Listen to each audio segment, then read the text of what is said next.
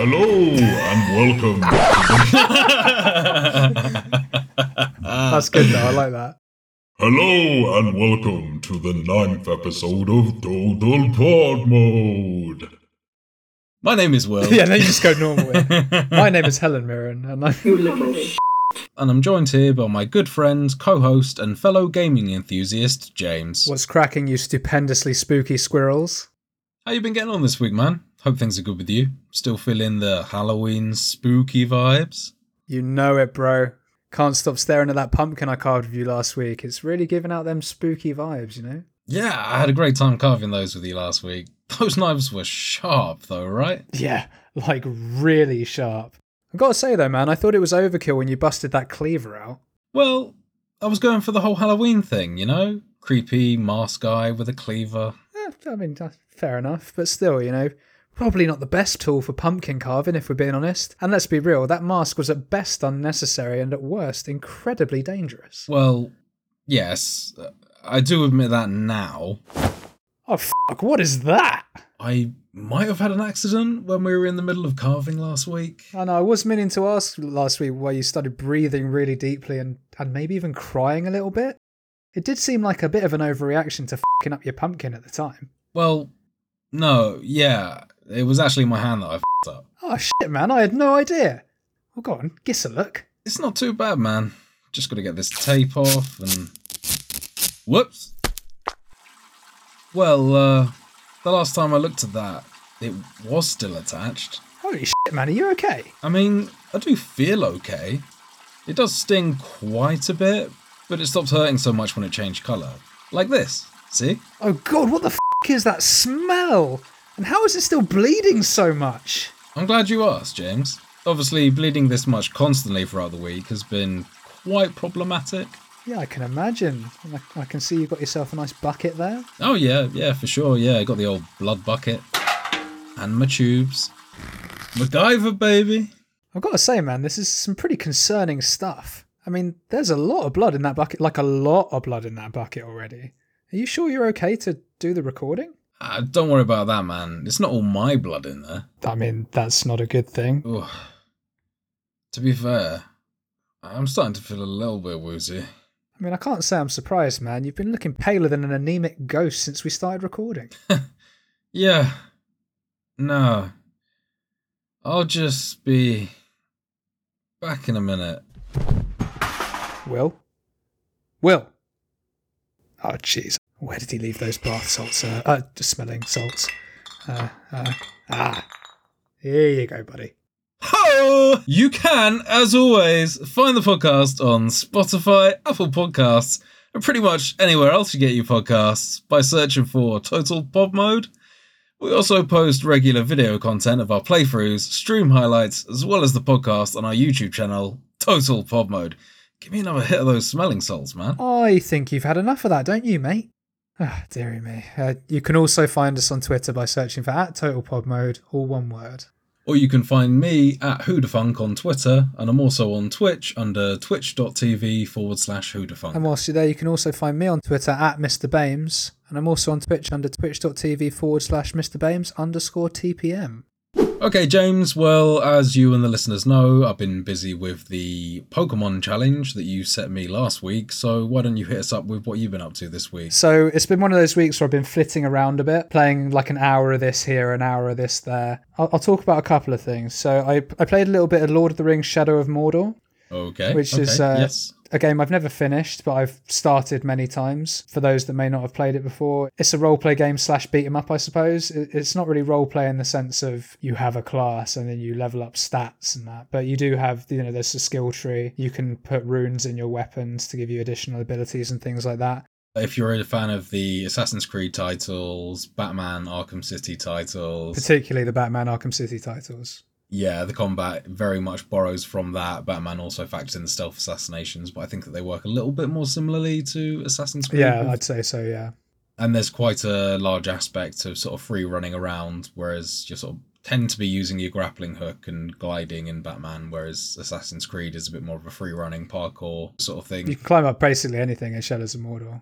Yeah, it's quite smooth as well, isn't it? It's not as quite as good as Assassin's Creed, but it's still pretty decent. Oh yeah, and you have to press way too many buttons to let go of things. It annoys me. And you have to press B to jump down on something as opposed to just holding down to go to the bottom, and that's really irritating. But I digress. Played a little bit of that, and it's good fun. But I can never find myself playing more than a couple of hours at a time for some reason. I don't know why. I love Lord of the Rings. I love the whole aesthetic of it. I love the fantasy elements. Love the Nemesis system. Yeah, that's kind of one of those things that's unique to Warner Bros. Games at the moment. They've patented it, essentially, so no one else can use it. I don't even know if it's just Warner Bros. I think it's just the Lord of the Rings, isn't it? Although Assassin's Creed Odyssey kind of has it, sort of. There are variations on it. There's takes on it. Like, you could even perhaps argue that Metal Gear Solid Phantom Pain has elements of it, because the bases that you're infiltrating adapt to your approach in terms of, if you're sniping, a lot of guards will get helmets. If you're sneaking in underground, they'll start blocking off the holes and things like that. So they've got like takes on it, but it's, I guess, safely differentiated enough for the patent to not take effect, sort of thing. But I have heard that they're planning on implementing it in the upcoming Wonder Woman game, which Warner Bros. Are either in charge of publishing or producing. Didn't even know that was a thing. Yeah. There's a route. Well, an all but confirmed, or potentially even just confirmed, Wonder Woman game coming out. Oh, there you go. There is the hearsay is they're going to finally crack out the Nemesis system, which I think, to be honest with you, is going to probably generate quite a lot of interest in that title, because it seems like Warner Bros. Have control of it. They're not letting anyone else have it, and they're not even licensing other studios to use it in their titles. So they're kind of holding on to this treasure trove of a really sick game concept. Yeah, so long as they don't waste it, that's all I'd say. It works really well in the Lord of the Rings games. I don't know enough about Wonder Woman to know whether it would work well in that. All I know about her is she's got an invisible plane. Is that even Wonder Woman? I think it is. I'm not too sure about the Wonder Woman lore, though, to be honest, either. I mean, she has a whip of truth, I believe, that she can tie people up with and make them tell the truth. I think that's the same person. I feel like she's got an invisible plane. Might just be a meme, though. I'm not sure. Pretty sure it was in Family Guy, so maybe it's not true. Superman flying alongside and she's like on the toilet. Yeah. So I couldn't help but notice you didn't wash your hands in the invisible sink. But no, so played a bit of that. It's good fun for a bit. It's not massively exciting. I don't know. I just don't find it massively exciting. The story's okay. The concept's really cool, but the story's just very okay. It plays nicely. Yeah, I agree with you there. I don't find particularly any of the characters in the campaign particularly interesting or enjoyable to hang around with or whatever. The cutscenes are all pretty standard, and that seems continuous. But I haven't got into Mordor yet or anything like that. Without giving you too much information, there's a lot more stuff for you to see, sort of thing. The game really opens up after the sort of 4 or 5 hour mark. That's where I'm at. 5 hours 20. I've defeated. I think it'll probably open up once I've defeated the 4 war chiefs. I'm pretty sure you're right. Yes, I think you're right there that it comes in after that. But there's some really cool abilities that you've still yet to unlock, and they aren't something that you'll be aware of unless we've spoken about it before. But keep drilling away. You'll find some stuff that will justify the elements that we were talking about there, like the slightly shitty, uninspired campaign kind of thing. And it's really weird because it has all these elements of having loads of sick. The character that you play, I can't remember his name. Talion. He's kind of a ranger, like Aragorn is. He's an Aragorn ripoff, in my opinion. Yeah. Because he is a man of Numenor. He's a ranger. So I mean, that's what they look like, sort of thing. So that's awesome. Also, Celebrimbor's in it. Who, like, early first 5 minutes of the game, spoilers, Talion becomes possessed by Celebrimbor. The power of Christ compels you! And Celebrimbor's lore is that he was actually the crafter of the rings, sort of thing, or at least the one ring. No, he forged the rings of power. I think that's part of the storyline, yeah. It's just weird that they managed to make such a weird, dry experience out of it, considering the kind of the big names in terms of the franchise that they're pulling out and pulling for here. Yeah. Some strong pulls, but the storyline is still very uninspired. Yeah, although while we're talking about the first 5 minutes of the game, I'll give props to the tutorial bit. The way it teaches you the sneak mechanic. Yeah, where you sneak up on your wife and like give her flowers and a hug. I thought that was pretty cool. Put your hand over her mouth and bring up the flowers to her neck. Yeah. You want these fucking flowers?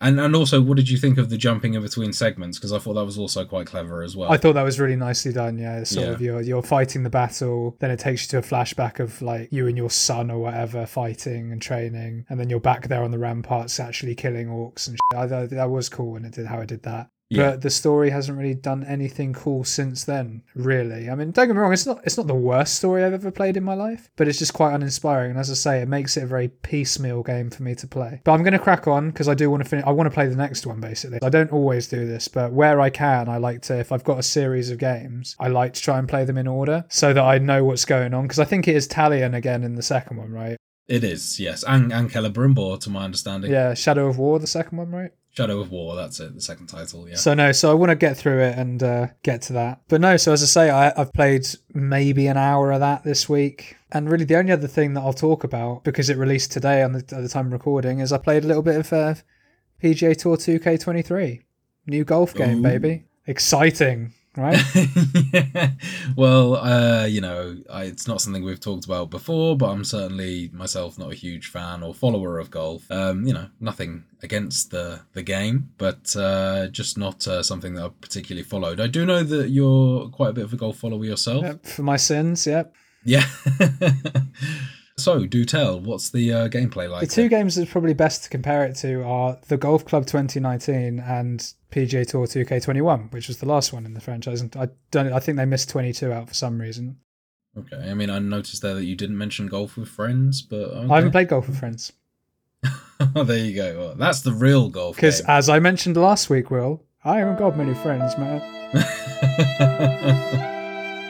But no, so compared to those, it's similar fare. It's HB Studios still, so it's the same studio that's made them all. But this version, I haven't played too much of it because it only came out today and I really only had a couple of hours when I got home. So I played a little bit, but it seems to be taking on a lot more of the 2K style, particularly some aspects from the NBA titles in terms of there's almost sort of a skill tree on some of your golf shots, it seems, Really? which is kind of odd.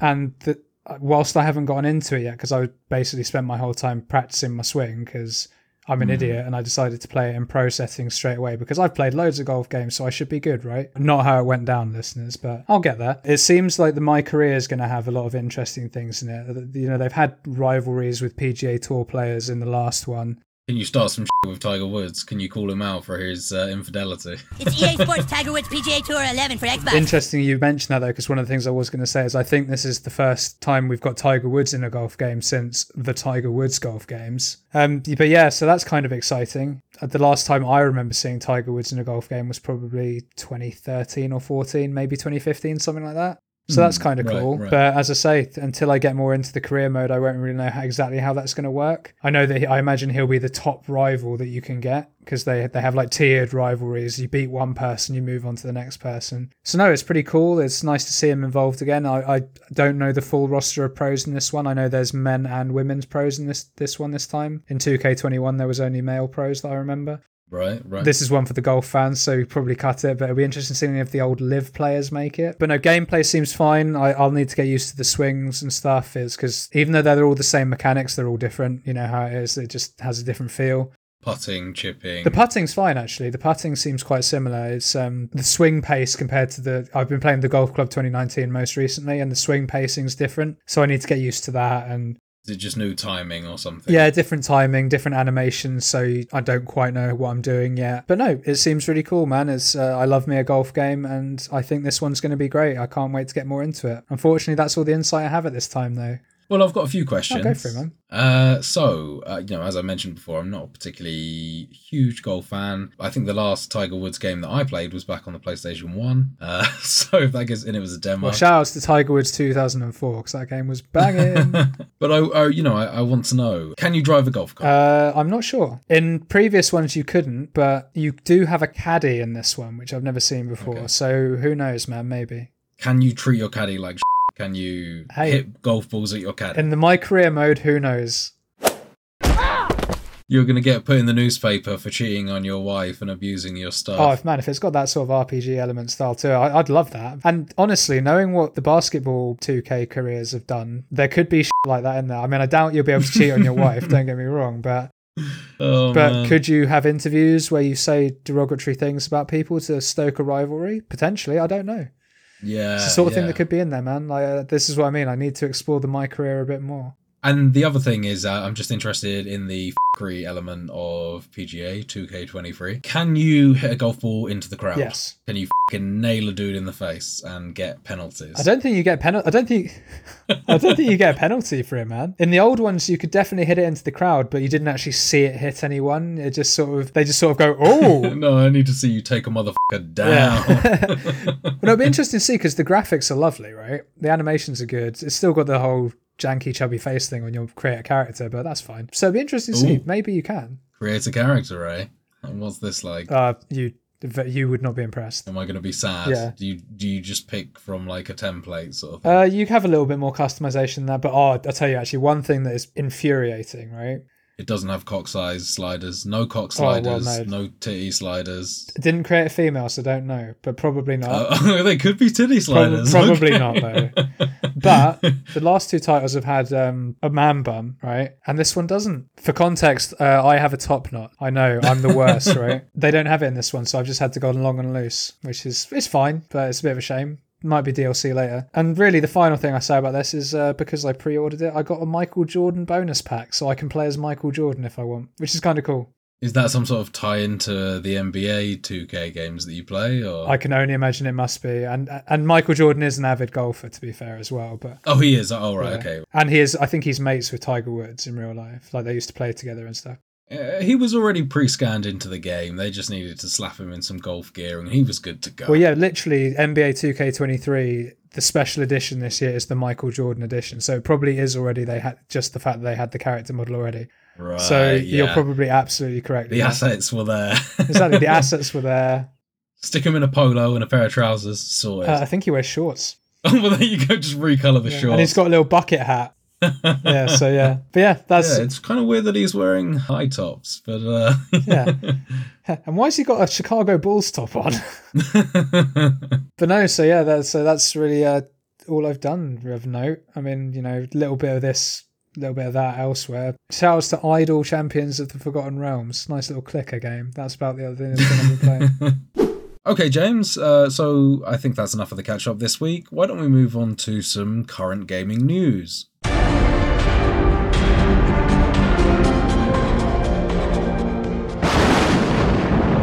So this week, on the NME website in gaming news, the Dead Space remake developers don't want to offend hardcore fans. Philippe Ducharme, senior producer at EA Motive, has shared that the team tasked with remaking Dead Space wanted to avoid doing anything that would offend hardcore fans of the game. That concern led to Motive forming the Community Council, in which Dead Space fans were invited to have a say in the remake's development. I've got to say, the Community Council does slightly sound like something like the cult that was formed around the marker from the Dead Space games. I don't know whether that's intentional or not, but it does sound kind of like a extra branch of the now defunct Unitologist cult from the Dead Space series. Somewhat sinister. Yeah, or it sounds like they have no authority at all.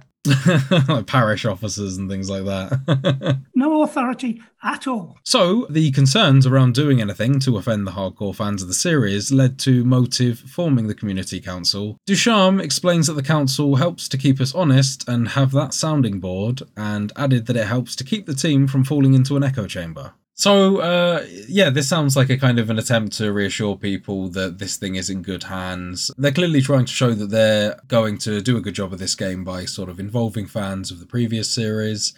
It sounds like they're marketing this one heavily towards previous fans of the series, and I haven't seen too much to suggest that they're looking to add parts of the game to sort of bring in newcomers either. I think that this is a game that, we have talked previously on multiple episodes now about remakes and unnecessary remasters and things like that. I think this is one of those ones where if you actually go back and play Dead Space, that it still looks fine. Obviously, it's not quite as polished as something like Horizon Zero Dawn, but it's still absolutely passable. It's one of those games, much like the Silent Hill games, where they use darkness, they really use lighting and things like that make a huge difference to games, and provided that it's done well, they kind of give them a certain timeless feel and actually conceal a lot of the older graphic flaws and things like that, lower resolution textures and things like that. It also allows the console to be processing less information at once by concealing stuff in darkness. It doesn't need to then render things as clearly, and just things like that. It's the same sort of old techniques they used in Silent Hill. Yeah, I mean, I know that I don't want to say because I don't know if you still are, but you certainly were a massive fan of this franchise.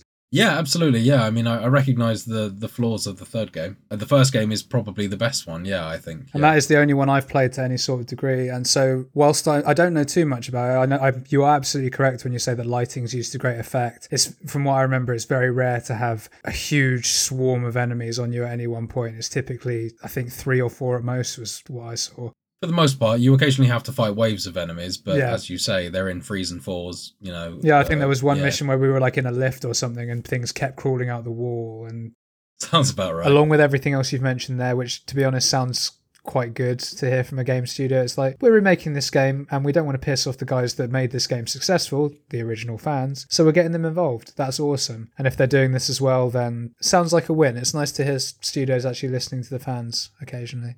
Probably not something that I'm hugely interested in picking up, but I know that it's a popular game and I respect it immensely, so that's great to hear. I have actually seen some side-by-side footage and comparisons between the two games, and, you know, although I did just say that the original Dead Space looks perfectly fine now, the increase in graphical fidelity and the sort of the modern-day bells and whistles that they have in terms of ray tracing, it appears, and things like that, you can tell it absolutely makes a huge difference. It does feel like you're playing a game that truly has been remastered, at least from the perception I've got from the footage that I've seen so far. Well, ray tracing would add a lot to that game. They had a lot of fancy effects and things like that previously. It was those things that actually, you know, as we were kind of saying, made the graphics better. Just things like the fact that your torch in the game wasn't actually a torch. It was, I think this was more a thing perhaps in the second game, but it might have been in the first game as well. You just had the light that was emitting from your visor, and that would then cast onto the environment and enable you to see in the dark. Didn't you have a light on your back as well? That was your health bar, exactly. Yeah. There was no HUD on the game. Your health bar was represented by a tube that ran along your spine. That was cool. Your kind of mana was, you know, represented by another sort of semicircle on your back. And even your inventory and things like that was like a display that was hollow projected in front of you. There was no actual HUD in the game. It was all represented by sort of physical displays that would appear in front of the protagonist, sort of thing, to keep you immersed. It was really cleverly done. Yeah, no, I agree. So all of those things, if they maintain all of that, we're golden. Yeah, well, it sounds like they're probably looking to do that. So fingers crossed, man. Do you think you'll pick it up as a long-time fan of the series? No doubt, yeah, I will definitely be picking this one up. I'm not in a huge rush to pick it up just yet. My hype hasn't quite peaked to the point where I am considering a day one purchase or pre-ordering it or anything like that. You know, I might be more inspired to do that if it was made by a smaller studio, but typically with a, you know, an EA title like that, I'm not really looking to, you know, jump on it straight away. I'll wait till we hear some reviews and things like that. I'll probably sleep on this one for a while until I see it on sale. You know, I'm probably more likely to actually just for and gigs go back and play the first one, so I've actually got a fairly recent comparison in my mind between the two. Oh, but if you don't pre-order it, mate, you'll miss out on that lovely custom skin that only the pre-orders will get. That probably look like as well, right? I am 99% sure that there's going to be some sort of pre-order bonus. I mean, they'd already started to do that with Dead Space 2 and Dead Space 3. It became worse in Dead Space 3, I think. They were having pre-order bonuses. In other gaming news, on Kotaku, Elden Ring gets a major update. Ooh, indeed. Yeah. So this DLC introduces separate balancing of the player versus player and single player main game. Ooh, colour me intrigued. So there's now actually separate damage scaling for weapons, Ashes of War, which are your sort of abilities, and spells when playing in PvP compared to the campaign. You know, a pretty clear benefit there. You sort of get to continue playing your completely overpowered, broken builds in the main game, but then you don't go online and absolutely rinse people there, and it feels unfair. I'm very curious to hear how that works.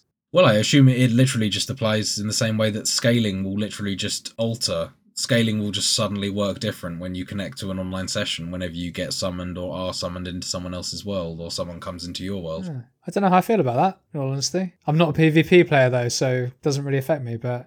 No, I mean, personally, I think it's great because one of the concerns that I've always had with Elden Ring is due to its popularity and the online community that it's now got following it, which seems to be, or at least at the time in and around its release, seemed to be much larger than the Souls community. Most and it was likely, also bolstered by existing Souls community people. There was a lot of people that were kind of recommending almost like a live service approach to this game, and it was, just seeing that sort of thing I always found slightly concerning, just in case someone from FromSoft is listening to them. Do you know what I mean? Because I would hate to think that they start to pursue that and start to overly worry about balancing certain playstyles and things purely in favour of PvP, because I do think that the single player game would suffer as a result. I like the fact that it's possible to purely number crush in an RPG and actually build something that's massively overpowered using the tools that the game gives you. I agree with that. I think it would be sad to kind of exclude that for the pure purpose of what I assume is the relatively smaller community of Souls players that actually, really go in for the PvP. Yeah, but I guess my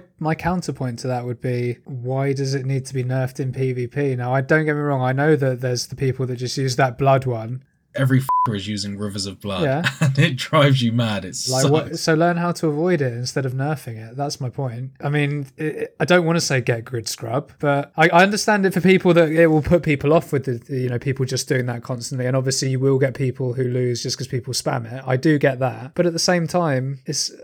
was that really that necessary? I mean, I've not been in PvP in Elden Ring, so I don't know. But, surely that you learn how to avoid it in much the same way with a boss fight I'm not going to mention because you haven't done it yet. All right. But there's a certain move. Any listeners who have completed Elden Ring know exactly what move I'm talking about. That is effectively a spam move in a similar vein to that. Doesn't cause bleed when the boss in question does it, but you learn how to avoid it, and that's part of the satisfaction of winning. I don't see why you'd want to take that satisfaction away from people in PvP too. And maybe that's just me being completely naive because I don't play that much PvP, but on the face of it sounds like a good idea, but I something about it, I don't want to say doesn't sit right with me because that's a bit unfair, but I don't know. I don't know how I feel about this. It's confusing. I mean, I guess my main takeaway is that I just purely see the benefit for the single player, and I agree with you. I don't have much of a take on it beyond that. It sounds to me like the single player is going to be basically unchanged though, right? So if it's purely affecting PvP, then maybe there is an outcry for it to needing to be done that I'm not aware of because I'm just not part of that community. But I would have thought that a lot of the satisfaction of winning PvP battles comes from learning the moves and then learning how to dodge them. And then if you do get a spammer who just spams it, being able to kick their ass because you've learned the move and you've learned how to avoid it is way more satisfying than if they nerf it, right? Surely. I agree with you, and I think that would be a much more valid point if the netcode for Elden Ring and Dark Souls wasn't complete arse and actually like proper timing of moves was actually, consistent and relevant. But that's the point that I hadn't considered actually, man. The lag. Yeah, that's fair. That actually changes the argument quite a lot actually.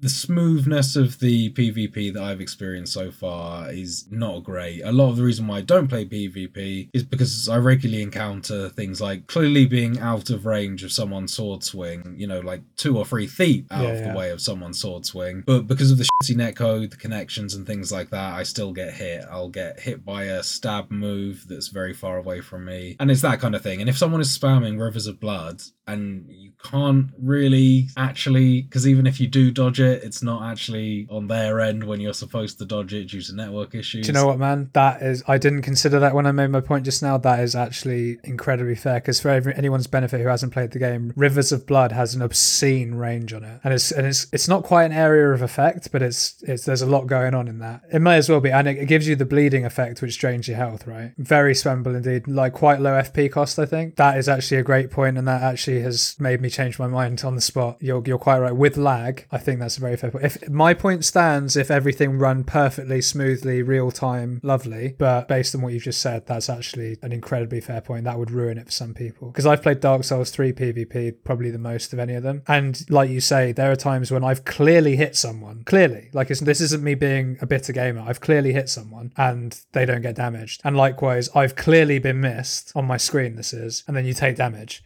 Yeah. And I can't imagine that with Rain of Blood. I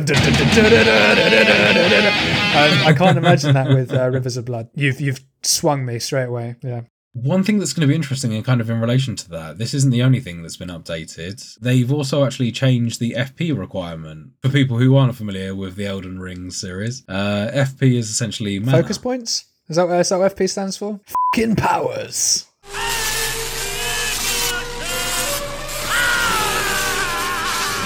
Suddenly, wizards are going to be able to get off a load more spells before running out of their magic stats. Shout out to George. He's currently running a magic build, I think. I see him all the time. I think he's running a magic dex build, if I remember correctly.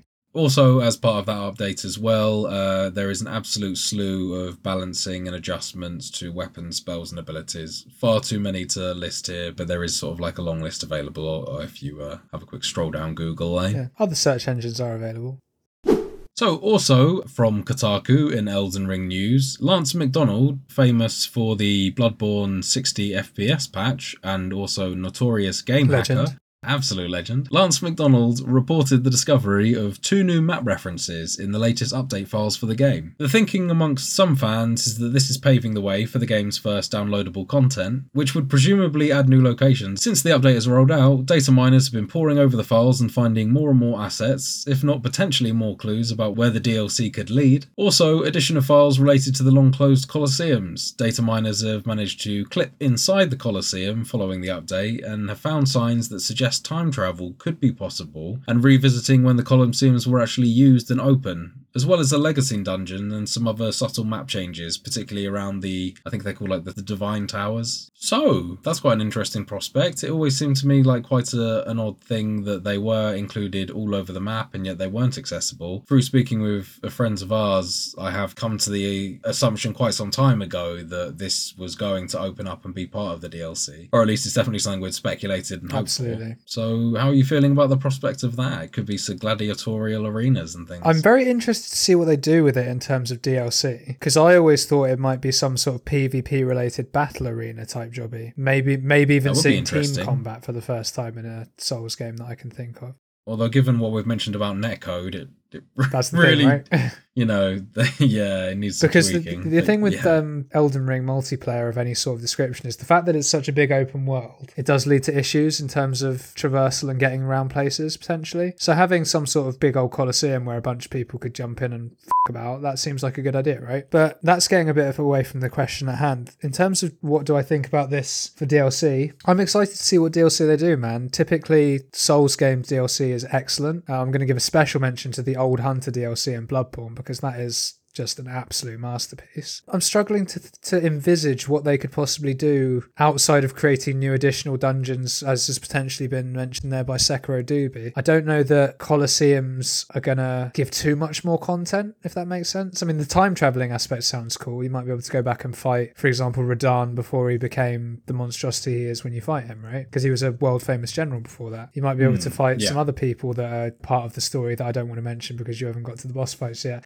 No spoilers, please. But you might be able to fight some of them before they were what they are when you fight them. So that could be really cool. So colour me intrigued, but I'm going to withhold a lot of judgment for the time being until we know more, I think. But I'm obviously excited for an Elden Ring DLC because FromSoft DLCs are excellent. Of course. I mean, yeah, I think this is definitely not the time to be passing any sort of judgment on the DLC. This is clearly, as I mentioned, information that's been sort of discovered by data miners based on an update that is primarily focused on patching the game for PvP and main campaign balancing, as opposed to any sort of real, actual, tangible content that you'll actually be able to see in the game. So it'll be interesting to see when we actually do see an announcement. You know, can we expect, now that this information's been found and it's pretty much all been but confirmed that this is coming, then how long will it be? How long will Miyazaki make us wait? Next up in the gaming news, competitive gaming will not be a medal event in the 2026 Commonwealth Games after a surprise U-turn, the BBC reports. Esports was a pilot event at the 2022 Birmingham Games, co-founded by the Commonwealth Games Federation, or the CGF, and the Global Esports Federation, the GEF, and the CGF called this a success, with its president saying she expected it to be included going forward. But the organisers of the 2026 Games in Victoria, Australia, say esports will not feature. Despite numerous requests from the BBC, the CGF and the GEF, the 2026 Commonwealth Games Organising Committee refused to give any specific reasons for the U-turn. One person close to the discussions said doping in esports may have been a factor, with concerns that arranging year-round drugs testing across various gaming titles could be proved problematic. Doping in esports, eh? Yeah, well, I mean, there's actually, this is following some fairly high profile cases of esports performers taking performance enhancing drugs such as Adderall and and things like that to really, I suppose, support their reflexes and awareness. Right, okay. No, I mean, it makes sense, I guess, yeah. Another insider commented that doping could have been a factor, but there was also a lot of general resistance to esports from more traditional older members of the Games Nation groups. A 2026 Commonwealth Games Organising Committee spokeswoman said, while they weren't successful this time, the Commonwealth Games Federation and Global Esports Federation will keep working on an inclusion pathway for this growing sport. Do you have any takes on that, James? It's an interesting one, man, because there's a part of me that doesn't think esports should be in the Commonwealth Games, if I'm honest. But then there's another part of me that I fucking love esports, right? So why am I saying that? But I don't think there's anything wrong with just having your own games that aren't the Commonwealth thing. I don't know where there needs to be necessarily an inclusion in the Commonwealth Games. Why not have a standalone tournament like they do already? Popularising it more and making it more appeal more to the masses, I guess. But I don't know. I'd like to see the demographic of people that are going to watch a couple of people pole vaulting. That's very disrespectful. But a couple of people pole vaulting, moving on to some swimming, and then jump into the FIFA tournament, you know? Maybe I'm being a complete dickhead about it because, I mean, I like all of those things, right? Well, maybe not pole vaulting, but I certainly find it funny that doping's a thing in esports. I mean, it makes sense now you've said it, but once a kid's cranked up on goddamn Adderalls and Pro Plus. It is a slightly confusing decision to introduce it at the Birmingham Games, but then not include it for the games following up in 2026. Yeah, I think the surprising thing about it, regardless of anyone's opinion on it, is the sudden U-turn. That's probably the interesting one, particularly when there's still 4 years to go, right? So surely any concerns they have could potentially be quashed whilst the organisation still carries on. And then, I mean, again, I don't know the money that goes into these things really. So maybe it's a case of, we don't want to risk the budget here because there's going to be loads of drug cheats. And it's like, well, get rigorous testing, I suppose. But then you've mentioned there that concerns with the year-round drugs tests arrangements are what has sort of sparked this. But surely you just put everyone on random drugs tests like they do with athletes? I mean, I don't know. You would think, I don't know, perhaps the performance-enhancing drugs that they're taking for more cognitive enhancements and things don't show up on tests within the same time frames as something that would be physically performance-enhancing. I no idea. And without knowing too much about Adderall, I don't suspect you're taking it on a weekly basis to keep a certain level of, in the case of steroids, for example, you keep a certain level of testosterone in your body, right, to improve your performance and your recovery over time. Correct me if I'm wrong, but Adderall, do you just like spray a couple of pills before you go out and play and it keeps you calm? I mean, is that how it works? Well, I think it sort of has different effects for different people, and particularly people that use it for medicinal purposes. It has different effects than people that would use it for recreational or performance-enhancing purposes as well. So it's a real mixed bag there. I guess it works for some. And again, without knowing too much about it, but the simple solution would be drugs test everyone on the day. Right, yeah. I don't know how difficult testing is to do, but yeah. If it is a case of you take it and then it's in your system for, let's say, 24 hours, just for the sake of argument, you don't need year-round testing, right? So why is that even a concern? I highly doubt people are going to be, taking a bunch of banned substances on the, WASADA fucking list for esports, right? You're not going to be taking beta blockers to, keep your anaerobic fitness up higher during an esports thing, right? I mean, who knows? I mean, I know these guys sort of keep physically fit, but I don't know how much it contributes into that level of peak physical fitness. And that's the thing, right? Without knowing more detail about how prolific the problem is and the struggles with detection and things like that, it's hard for me to comment much more than I have, really. Interesting, though. Very interesting story. I mean, it's kind of controversial in a way, I guess. The sudden U-turn, it makes me think that there might be something bigger at play here, but couldn't possibly speculate as to what. It just seems a bit weird. I don't think that e-gaming is going anywhere anytime soon. It definitely seems to be quite a fairly rapidly growing sport, massively. if not nationally in the United Kingdom. Then particularly globally, it's massive in Europe. Countries like in Korea and stuff like that, it's absolutely Germany. huge. $1 million, yeah, absolutely, yeah. Some of the best teams come from Germany, and $1 million prize pools and things like that for games like League of Legends and things like StarCraft. And yes, I was going to say, you mentioned Korea. I think StarCraft 2 is huge, insanely huge. Fucking Counter-Strike. Yeah, absolutely. Yeah. Overwatch, like we were talking about the other day. Mm-hmm. Yeah, man, it's a big business. I don't think it's a big blow to esports in general. I think that is still very much growing and it's definitely got the money behind it. It'll delay the fact that it becomes the norm to actually include things like this within games. I mean, who knows? May not be long until we see gaming and esports within the Olympic Games. Well, I was about to say, there's probably shits on that idea coming anytime soon. It may well have delayed that's for sure, yeah. If the 2026 Commonwealth Games isn't fancying it, then certainly rules that out, and then probably rules out 28 as well. Okay, and so the last article of the day. Scorn releases today on the Xbox Series S and X and Windows PC, today being the 14th of October. So Scorn, the title developed by Ebb Software and published by Kepler Interactive, is listed on Steam as an atmospheric first-person horror adventure game set in a nightmarish universe of odd forms and somber tapestry. Right up your street, eh, sir? Yeah, absolutely. So I had seen some previous footage of this game, maybe roughly a month ago, and it was something that piqued my interest. So I thought it'd just be a really good title to bring to the table as we are on currently our Halloween specials. So this game is currently sat at a mostly positive rating with around 640 reviews currently on Steam. I've had a quick look at the trailer and I've had a look at some sort of previous footage as well as a kind of a 2-minute gameplay walkthrough of the game where they introduce you to a few systems and sort of set the tone and scene of the game. I also asked you to have a quick look at the video before we started recording the podcast. Why don't you start off with your initial glimpses of the game and what you thought of it? The first thing for me really is that it looks really cool. H.R. Geiger inspired. It's kind of quite monochromy in a weird way. The splashes of colour it does use are done really effectively and it gives it quite, as it says, a somber mood, right? The weapons in some cases almost look alive, which is intriguing. I like that, yeah. And in fact, actually, what I would say is it seems to be a pretty consistent theme throughout the game, actually, that everything has this sort of bioorganic feel. The environments that you're in tend to, well, in my mind at least, it looks like you're crawling through the sort of blood vessels or innards of some sort of giant living organism. And right, I think that kind of fits into the theme of the guns. The only thing I can really compare it to is the sort of one of the opening scenes of the Alien movie where they land on the planet and they discover Promethean technology for the first time. And they see this sort of giant figure suspended in what looks like a chair of some sort. But all of the surrounding environment, and I think you get a sort of a glimpse of it in Prometheus as well, the sort of follow-up spin-off to the Alien series. And in the chamber where a lot of the Prometheans are being kept sort of suspended in sleep, it has a slightly similar aesthetic in my mind. It's darker, but it's still there. In the video I saw, at least, a lot of the places you're traversing through and walking through could almost be hollowed out husks of a dead body from an alien race from years ago. Absolutely, yeah. You know, you're almost like, you again, pretty much what you said, right? But you're sort of walking through almost capillaries and veins and things like that. And some of the weapons have almost like an embryo on it,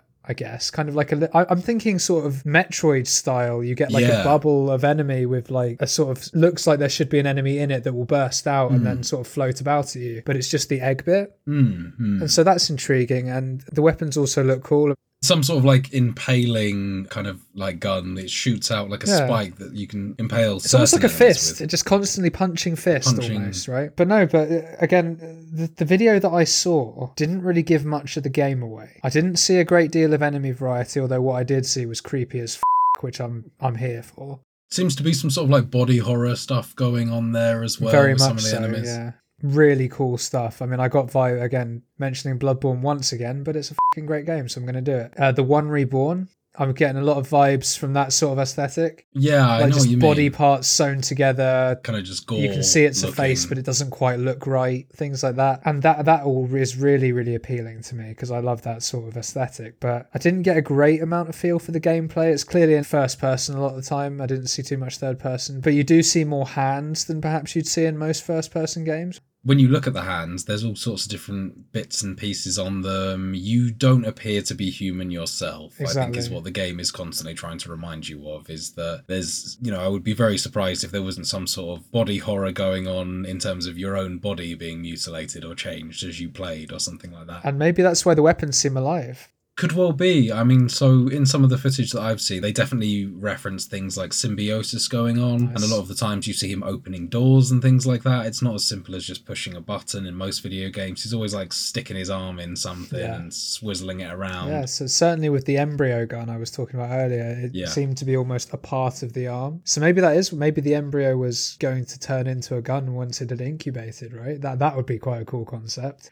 Yeah, I think so. Yeah, I would like that. And I've always enjoyed that kind of like living gun mechanic. It's definitely not the first game that I've seen. The earliest, or the most, the example that sticks out in my head the most is probably the original Prey title on the Xbox 360 and PC. And that was a sort of game where all of your guns were acquired from an alien race, and all of them seem to, well, as I said, they are living organisms that you can use. I think even one of them, the scope, a tentacle would essentially come out and attach itself to your eye for you to zoom in. That sounds cool. Like that. Yeah, and at this stage while we're talking about that, I'm going to give a shout out to Arborea, because that also is living weapons. Yeah, they call them symbiotes, don't they, or something like that? Yeah, exactly, yeah. And I like that. I like the way that you can change between them. And that's something I'd be interested to see. I didn't see any sort of weapon swapping animations, but I wonder if there'll be a cool sort of the weapon morphs in your hand. I'm always a big fan of seeing stuff like that in games. Especially if it's done really well. Yeah, got to appreciate a good weapon swap animation. And I mean, some of the weapons that you see in the trailer, so we've seen quite clearly what looks like a shotgun. We've seen a giant spiky impaler thing. I'm sure there will be other weapons in the game to see as well, although they do actually make it clear in some other footage saying that it does have guns that shoot. Good to have guns that shoot. Yep. Don't see much point in having guns that don't shoot. You say that. I'm sure that in some games there's guns that don't shoot that are very effective, right? Probably. Looking at you, Saints Row 4. Guns that dubstep. I'm sure it's probably in there, right? Yeah, the dubstep one's wicked, yeah. Random fact, in the DLC there's versions of that. There's like 3 different versions of the gun. They have different tracks. Oh, do they? Nice. I like that, yeah. But they do make sure to say in the footage that it's actually not a shooter game. So I'm interested to see just how much shooting plays a part, just how much weapon variation they do build in. Also, looking at these environments, it does look a bit samey, and that isn't a problem. I think that it's definitely going for a tone. If it's consistent in that tone, again, I think that that's absolutely fair. It does draw into question, in my mind at least, just how long this game is going to be. I don't think it's the sort of game that you could drag out for too long without it becoming quite samey and boring, and you would need some sort of change. So it either suggests to me that we're either not being shown a fairly drastic change in environment that will happen at some point, or perhaps at certain points in the game, or this is going to be somewhat of a short game. Well, do we know much about Ebb Studios? Because if that's a smaller studio, then it could well be a sort of a Thymesia type deal, where it is a shorter game with a very consistent tone that is maybe just a 10-hour experience or something like that. The last thing I'll say about it is the atmosphere seems cool, and I'm sure it will appeal to all the survival horror fans out there. If it's going to be a survival game even. I mean, that's something that'd be interesting to know. Not gonna lie, James, I'm pretty tempted to pick this one up before the next pod and give it a go, seeing as I'm off the game challenge this week. It'd be nice to report back with some news. Okay, James, so I think that's pretty much it for the games news this week. It's time to move on to the Games Challenge!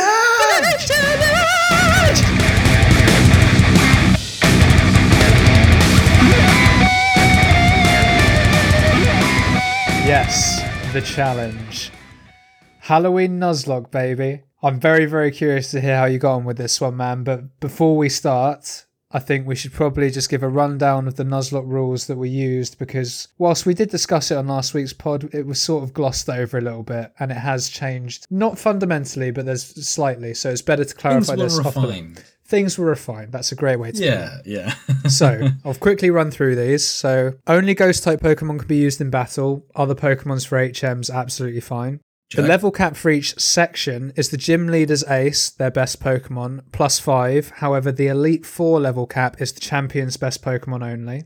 Okay, well, I'm such a big dick G that I discarded that rule and just stayed to the level of the gym leader's ace. Excellent, because I did wonder if I'd made that too easy for you, particularly with the next rule. You can pick any Ghost-type starter you like, which would include the legendary Giratina.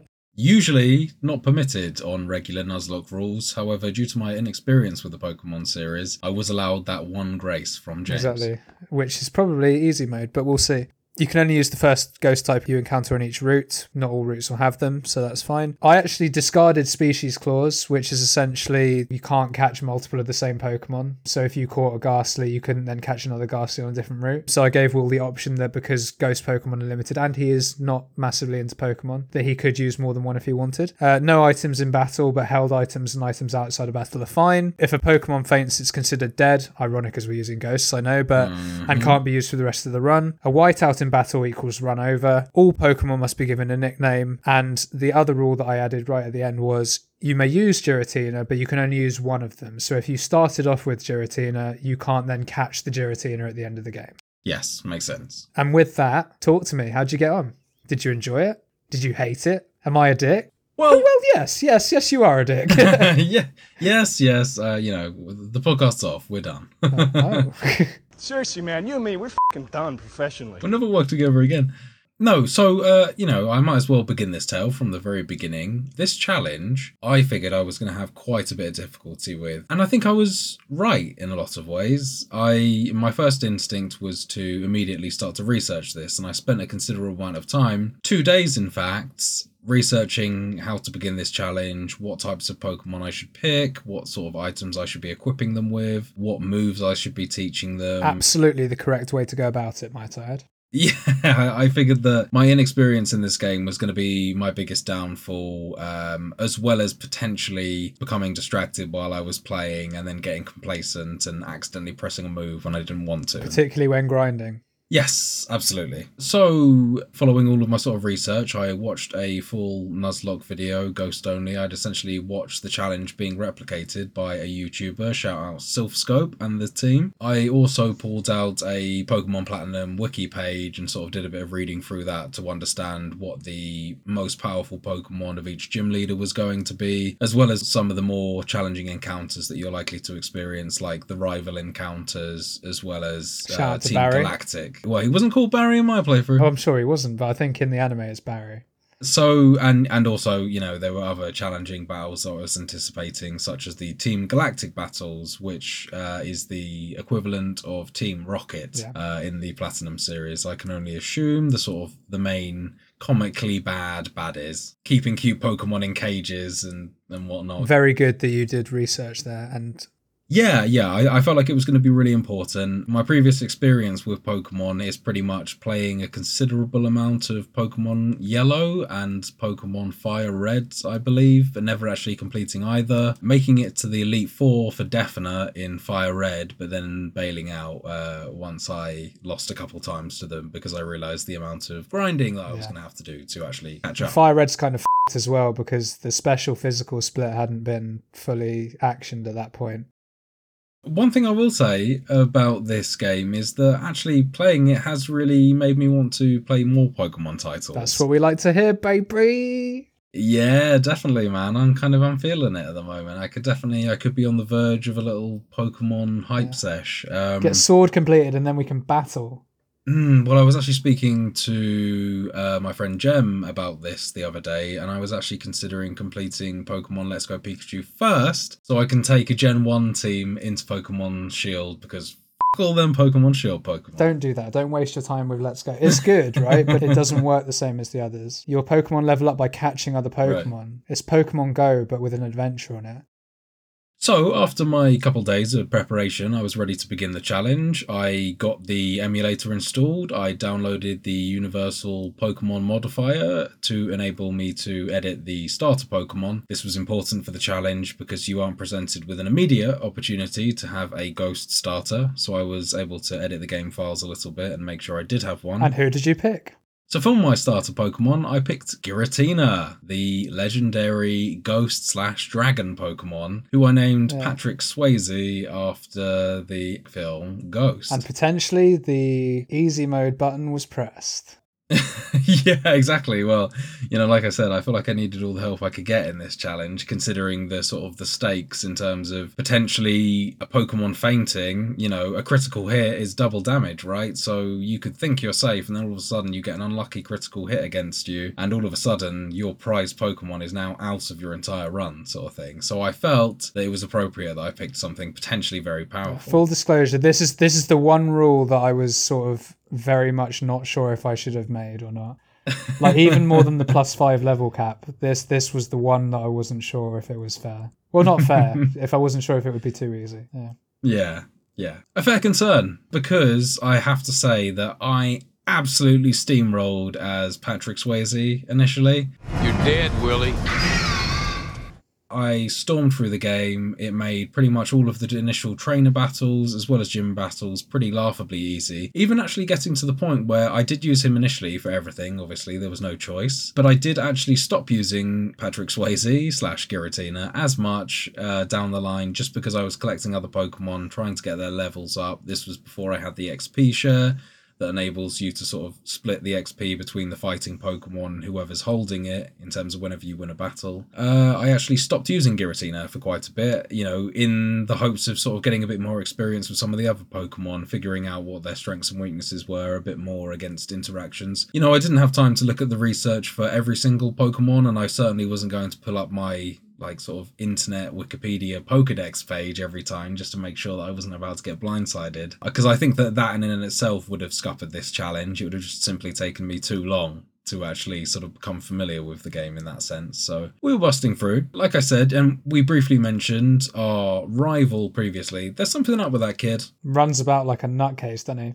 Gotta say, I feel like there's something perhaps undiagnosed going on there. I just want to make sure he's getting the support he needs, Seems very erratic, excitable. I think even his mum calls him out on it, doesn't she? She's like, at the start of the game, she's like, oh, that Barry, he's a fucking nutcase, isn't he? What did you name him? So he was called He in my favourite. I went for the whole... He. Yeah, exactly. He, yeah, absolutely. I needed it because I wanted, be like, he's just about to throw out a Bidoof or something like that. And what was your name while we're on the subject? I. I. I caught a Giratina. I threw a Pokeball. I got the Orb badge. I defeated Rourke. I got $167 for winning. Yeah, I'm a fucking child, so I like to name my characters stupid shit like that. The I was quite funny actually, because it just turns everyone into a stuttering mess, because they're just like, here's your Pokeball, or I added this to your Pokedex. But anyway, it kind of adds a little bit of flavour to the dialogue in the game, I find. He's already left, was what his mum said to me when I went looking for my rival in the house. As I was storming through, leaving in my wake a pile of smouldering dead f***ing Bidoofs. Nice. Giratina just marching through. Shout out to the Who Defunct Twitter page, by the way. Excellent piece of artwork. I just think the imagery, it was visceral enough. I needed to represent it. I needed to actually build around that that image that I'd painted in my own head there. If there's one thing that you do tonight, folks, go check out @WhoDefunct and go look at this image. It's an absolute accurate representation. The look on Giratina's face. Yeah, of what was going down in that Priceless. game. Just an absolute cute Pokemon massacre by this legendary ghostly dragon. So, that wasn't obviously the only Pokemon that was incorporated into this run. Shortly after beating Team Galactic for the first time, I managed to catch myself a Drifloon, who I named Casper. So Drifloon sort of looks like a balloon with a couple strings attached to it, I guess. It's the balloon, mate. It's a Pokemon that you actually have to capture at nighttime only. So this game features an internal clock where it actually involves a day-night cycle, which is accurately represented and relates to the current day-night cycle in the real world. Per your 3DS. Yeah, exactly. Per your 3DS clock, you can just manually change the clock. However, I was playing it on an emulator and I noticed that it was actually synchronizing with my PC time. So I actually had to go in and manually edit my PC time, take it off of automatically update on the internet, and change it to midnight so I could actually go out and capture the Drifloon. Because you need to do it after it reappears shortly after defeating the team. Ooh, is that a rule break? Well, I mean, honestly, controversial. I can't imagine it being a rule break because there's several Pokemon on this list that I wouldn't have been able to get purely based on the fact that it's emulated. So one of the other ones down the line, you needed to interact with something like 35 or 25 people in a place called the Underground, which I understand is some sort of online network feature. And until you've interacted with those, you can't get Spiritomb until you've interacted with those, and that's just not possible to do on the emulator. Yeah, that was, if you remember one of the I said in the last episode, there's going to be a few that you just won't get. Yeah. That was one of them. Well, I got it. I ended up you can go into the code, you can type in like the encounter code essentially, so you just force it, and then you can click on the place where the Spiritomb appears, and it just kind of forces it to appear. Interesting. Because I was thinking that obviously in an official one you'd be able to get it, so I can unofficially break the rules. It was incorporated into the YouTube Nuzlocke that Silphscope ran through, so I assumed it was according to the rule. Hey, you didn't specify against it. I didn't specify against it, but that's dodgy as f***, mate. Well, by that rule, I could have just teleported to the fucking Elite Four and like number pumped all my Pokemon to 100. It's a morally ambiguous one, that, but I'll let it go. Yeah. So, shortly after collecting my Drifloon, I moved on to collect HM Slave 1. That's my fondly titled Psyduck, who unfortunately died immediately. How? Obviously, I know the rules. You're not allowed to use a Pokemon in combat that isn't a ghost type. It was an honest mistake, James. I got drawn into a team battle. In my defense, I didn't use the Psyduck to do anything offensive to the other team members. What did you use it to do, though, if anything? To tackle the Giratina repeatedly during the thing. It was like Psyduck was just an annoying mosquito sat on Giratina's shoulder, kicking its team member in the face while Giratina was trying to get done. That was Psyduck's function. I wasn't allowed to influence and do damage against the enemies, and I couldn't pass the move either. I couldn't pass the turn. Did you have another Pokemon in your party? No, at that point all I could have was the Giratina, so it was like I was forced to. If I hadn't caught the Psyduck, I assume I'd have just been stuck with Giratina. No, you probably wouldn't have been able to do the battle. If you've only got one Pokemon, they may not even fight you. Right, okay. Well, yeah. So... Oh, another one. Did he get some experience that he shouldn't have got? Oh, this is... Yeah.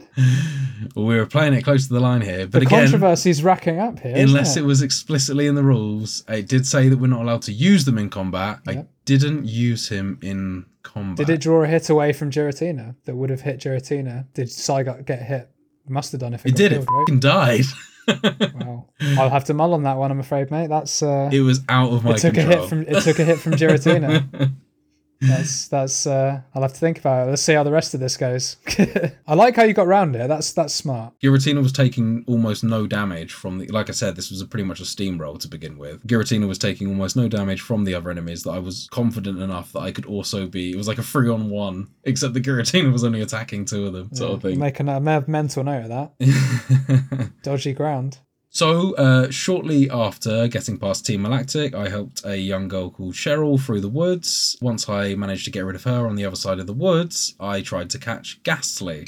So, at that point, the objective of the game to catch these Pokemon is you've got to weaken them, you've got to perhaps apply some sort of status effect like poison, paralyze, or something like that just to increase your catch chances. I mean, you don't have to do this, but it will increase your catch chances. You could potentially use, say, 10 Pokeballs on a Pokemon, or you could just use the one. Or conversely, you could just get extremely lucky and have a full health, completely fine, healthy, ready to go Pokemon that you just chuck a Pokeball at and it captures it first time. Typically at the lower levels, that happens way more often. Yeah, absolutely. It's like a proper blue moon if you do that later on in the game. Absolutely.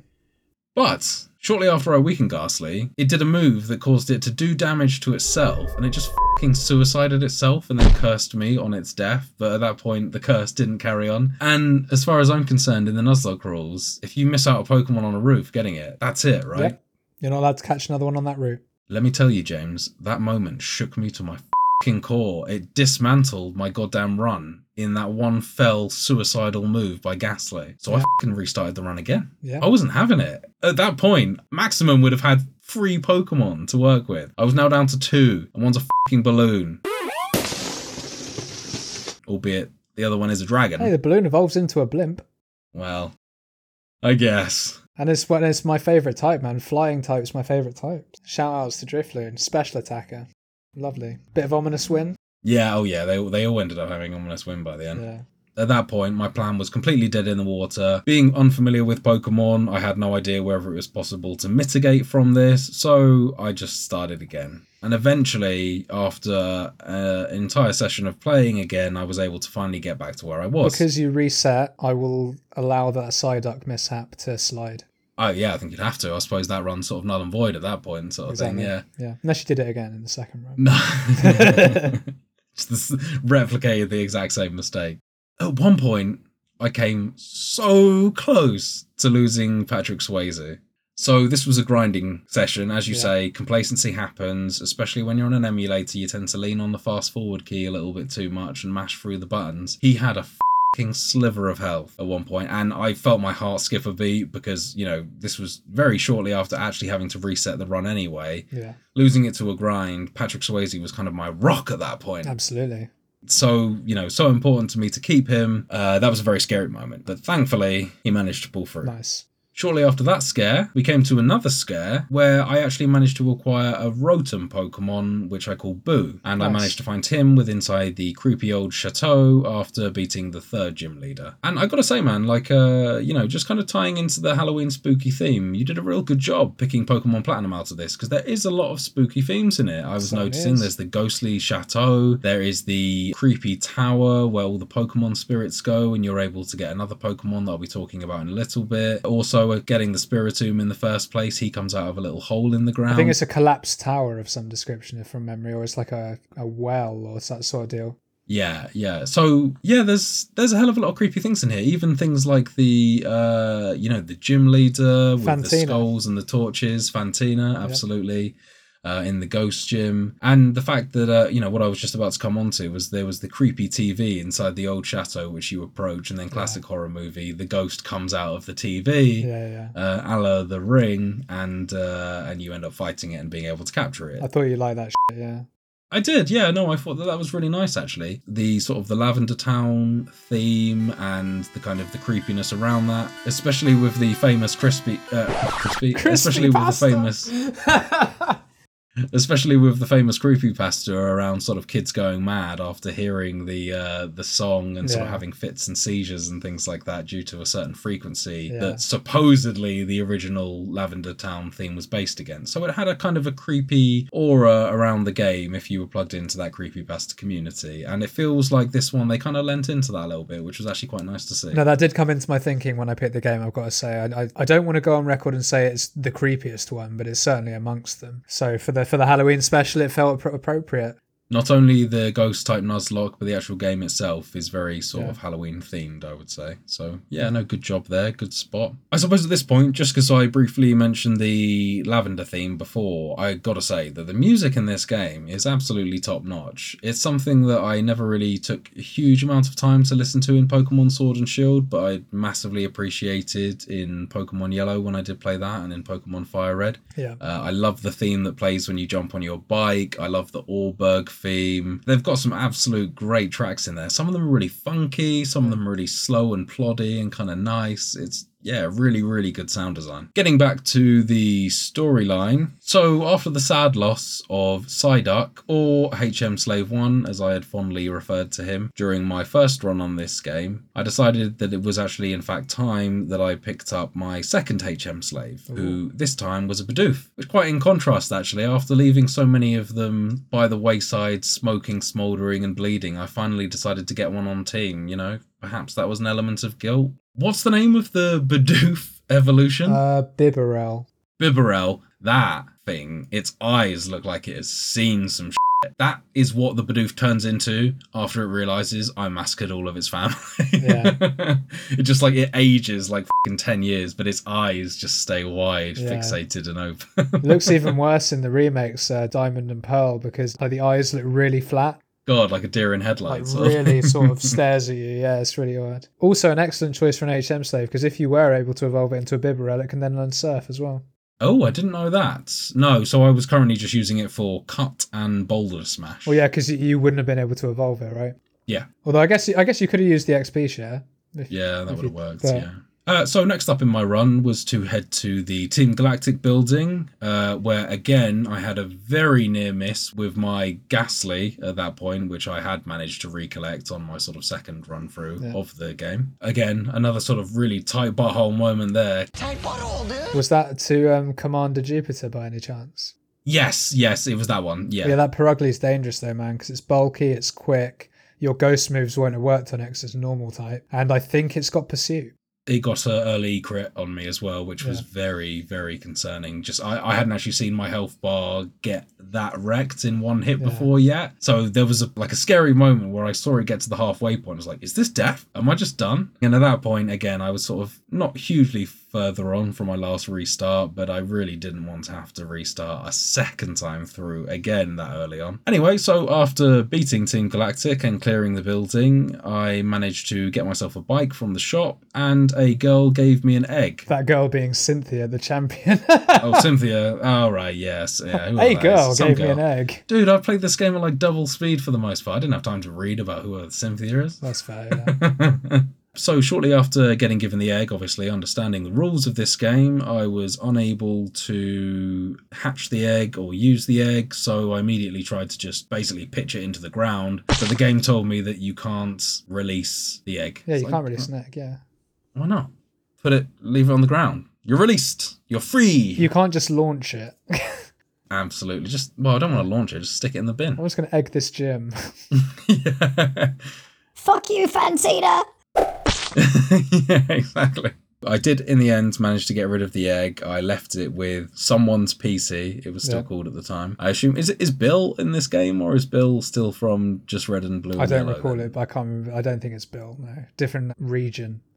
So, I was doing well at that point. I was really happy with the progress I made. Right before the Heart Home Gym, I managed to get Ghostface Killer. The almighty GFK, the massive. I think at this point I failed to mention that was actually my Ghastly name. Nice. I finally managed to get him to evolve into a Haunter right before. Fantastic timing right before Fantina. Excellent. The Fantina fight was the hardest fight that I've come across so far in the game. Yeah. 100%. It was a very tough fight. Ghost being super effective against Ghost. Yeah, that I knew that was going to suck. Yeah. I was preparing myself for this fight. Mate, I thought I'd done it, but not before I lost my fucking Giratina. Holy shit. The goddamn ace of the gym killed my Giratina. Well, Miss Magius killed your Giratina. Miss Magius killed the Giratina. Damn. And you know what? This is all my bad. This was one of those complacent moments. I left it in thinking it can take one more hit.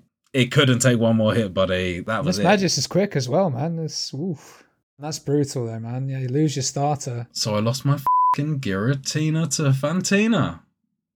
No good. Did you reset? Do you know what, James? I didn't. I fucking sucked it up because I hadn't lost hope at that point. The Silph Scope Nuzlocke does not use Giratina. So I assumed at that point I may still be okay. I was thinking, this is probably fine. If that run didn't encounter it and I'm basically following this run to the T, I'm picking up all the same items and things like that, this will be fine. So I carried on playing. Just to sort of add insult to injury, as I was getting rid of my Giratina, which I released, I didn't stick in a box, I also forgot that it was holding its Quick Claw. So I lost that item as I released it. There's only one of those in the game, isn't there? Yeah, that was it. It was gone. I did look in vain in my inventory, hoping, oh, maybe it won't be so cruel. Maybe it'll just return anything that it was. No, that is gone. Not terrible. Not the worst it could have been. It wasn't like it was the spooky plate or the dread plate or something that was actually really boosting my ghost moves or my dark moves, that Drifloon had. That's fucking brutal though, man. So who did this leave you with? Does this mean you just had Haunter and Drifloon then? So at that point, I had Drifloon, Haunter, and Roten. And your Drifloon hadn't evolved into a Drifblim at this point? No. Ah. Still level 27. Yeah, I would have thought by that sort of level it might have evolved. Yeah, no luck there either. Also, just to really keep my blood pressure nice and high, I came extremely close to losing again to my rival he straight away after, but I got extremely lucky with loads of Rosaria misses. So his Pokemon just kind of consistently missed like 3 moves in a row, and I came so fucking close to losing Ghostface. At that point, if I'd have lost that very shortly after losing my Giratina, I reckon that would have been run over. I think I'd have been done there at that point. That would have been a tough one, yeah. Yeah. So I made it all the way through to the next town and the bike area as well. Nice. Good trainings there. Yep, absolutely. Ended up getting all my Pokemon up. Also, I managed to catch Duskull in the Lost Tower after clearing out the fog using that defog HM that we talked about previously. You have to go to some like lost tomb somewhere, find it in there after following a stair puzzle, and then you go back and are able to clear out the fog. And what did you name your new ones? So I called Spiritomb Hamlet because why not? A famous ghost. I called my Duskull Abraham. After the Headless Ghost from Sleepy Hollow. Nice. So I then finally arrived at Veilstone, at which point I proceeded to get my shit absolutely pushed in by fucking Lucario against Maylene, the gym leader. And that's where the run ended, James. Lucario f***ed me then and there. Like, Casper, Ghostface, Boo, Hamlet, Abraham, all of them taken down by Lucario eventually. I think I managed to take out the first two other Pokemon by the gym leader. What but that move was he absolutely using? screwed me. Because fighting doesn't affect ghosts. Must have been using steel moves. Yeah, I don't know, but it was f***ing my Pokemon. Okay. It might be worth mentioning that my highest Pokemon at that point was level 29. So it is below the level cap, and I think that essentially what happened there is I got my ass kicked, but that was a lot down to the fact that I just realised at that point there was no way of me having a possibility of completing this challenge. Oh. I'd come so close to the time and I thought, you know what, I'm going to go out fighting. But sadly, that's where my adventure ended. So I really wasn't able to get past Lucario. I think the issues that I had in there was that I perhaps spent a little bit too much time preparing. But I think the main thing that ruined me was genuinely, and I think this is the main complaint I have with the Pokemon games, is I massively underestimated the amount of grinding that I would need to do to get my Pokemon leveled up ready for the gym leaders. Yeah. Considering that I wasn't taking my time getting through these areas, because you can often get into a lot of unpredictable battles that you're not sure about, I didn't want to take that risk. So I was essentially in between the gyms, spending a lot of the time fighting wild Pokemon outside of the essential trainers that you need to fight on your route to the next town. Yeah. So I was leveling up slow, despite I had the fast forward button on the emulator, and I think that really made a difference to the fact that I wasn't able to complete this game in time. And that's kind of my only really kind of negative thing that I've got to say about this game is it's just the repetitiveness and the slowness of the game. And I know that, I am very conscious these titles are now years and years and years out of date, but how kids had the patience to redo those battle scenes over and over again every time your Pokemon loading in, the length of time it takes for you to start an encounter, to be able to get to the point where you can even do your first move in the battle. It's probably a solid 5 seconds or more, which doesn't sound like a long time, but considering that before certain gym battles, and if you're trying to meet a level requirement, you may have to do potentially 20 of these things. That's a lot. Yeah. I much prefer the aesthetic of Pokemon Platinum to Pokemon Sword and Shield. I think that you could argue that there's some nostalgia in there, but, as I mentioned previously, I'm not a huge Pokemon fan, and I don't have much of a nostalgia factor for them. I just think that genuinely the chibi sort of aesthetic works better with these games. I guess on balance, not a great performance. I'll take my lumps in terms of where I got to in the game. But that said, I did overall enjoy myself. As I mentioned, I got a lot of positive things to say about this game. The art style, the music. One thing I didn't really mention so much is the Pokemon designs. I'm often accused of saying that, everything past the 151 is pretty meh. And you're not wrong. There were a lot of Pokemon. I mean, I'm far from saying that the majority of Pokemon that I saw in this title were awesome, but I did see a lot of cool ones that I liked. I think there was one that looks like the Easter Island statues that I really particularly liked. Nosepass. I don't know why, I just really vibed with Nosepass. Did you like Duskull as well? Because Duskull I think looks fucking cool. Duskull is cool. It evolves into a bit of a gimp, but I like Duskull. He looks like a kind of the Scream Mask guy a little bit, doesn't he? Yeah, and if you actually look through it, it's just a Cyclops underneath. It's just one red eye. Is it really? Okay. Yeah. And when it evolves into Dusclops, Cyclops, right? Right. Makes sense, of course. But I am sorry that you ultimately weren't able to complete this, man. And I do feel a little bad that you actually didn't get, I don't want to say didn't get that far because I know the grind's brutal, but yeah, I thought, for some reason, I thought you'd be losing to Cynthia, the champion. I thought that would be where you might. I did not think Lucario would be where you fell down either. Like I said, I think that was perhaps more just due to it was like a forced loss in a way. I know I didn't have the time to complete it. I thought I'd go out swinging, so I decided to take on the gym leader, just make sure I got to Veilstone and then was able to take on the gym leader. I had no expectations of winning that, and if I would have had time, I would have grinded more, perhaps unlocked moves that would have been much more useful to me and been able to take them on. I think the fact that I lost there was much less of an indication of how hard the run would have been if I had more time, and more of a just kind of a last attempt, desperate sort of, can I get one more badge? Maybe, probably not. There's definitely nothing to be sorry about though, man. I had a great time playing this, and was just a little bit disappointed that I didn't get to see more of the game before the week was out. I can see myself returning to this at some point. I don't know whether I will be picking up with my ghost types. I think that I might treat myself to maybe doing more than one kind of type for my Pokemon next time, just so I get to experience a little bit more of the actual Pokemon on offer. So James, unfortunately, I wasn't able to complete the challenge. Okay, James, so after this crushing defeat, I think it's time that I announce to you what your challenge is for the coming week. Please do. I'm looking forward to hopefully redeeming myself after my pathetic performance in the last challenge. Well, let's hope you do. Still not quite over it. Still recuperating after the gutting defeat. I'm glad that I now have home court advantage again, sort of. It's back in your court now. Yeah, it's back on where it should be. This week, James, I want you to play and complete Condemned Criminal Origins. So what does that mean to you, James? Are you familiar with this title? Nothing about this game. You know nothing about it, right? No, I won't even lie. I've not even heard of it. Very good. I'm very pleased to hear that. It's nice that I get to offer you a game that you are completely unfamiliar with. Couldn't even tell you what type of game it is other than the fact that it's Halloween. I'm assuming it's a horror game. We are just in luck, James. I'm just about to tell you what type of game it is. Condemned Criminal Origins is a survival horror game. Surprise, surprise, Nice. given my history and love of survival horror games. It's produced by Monolith Studios and published by Sega for the Xbox 360 and later for the PC. Like Monolith, that's good.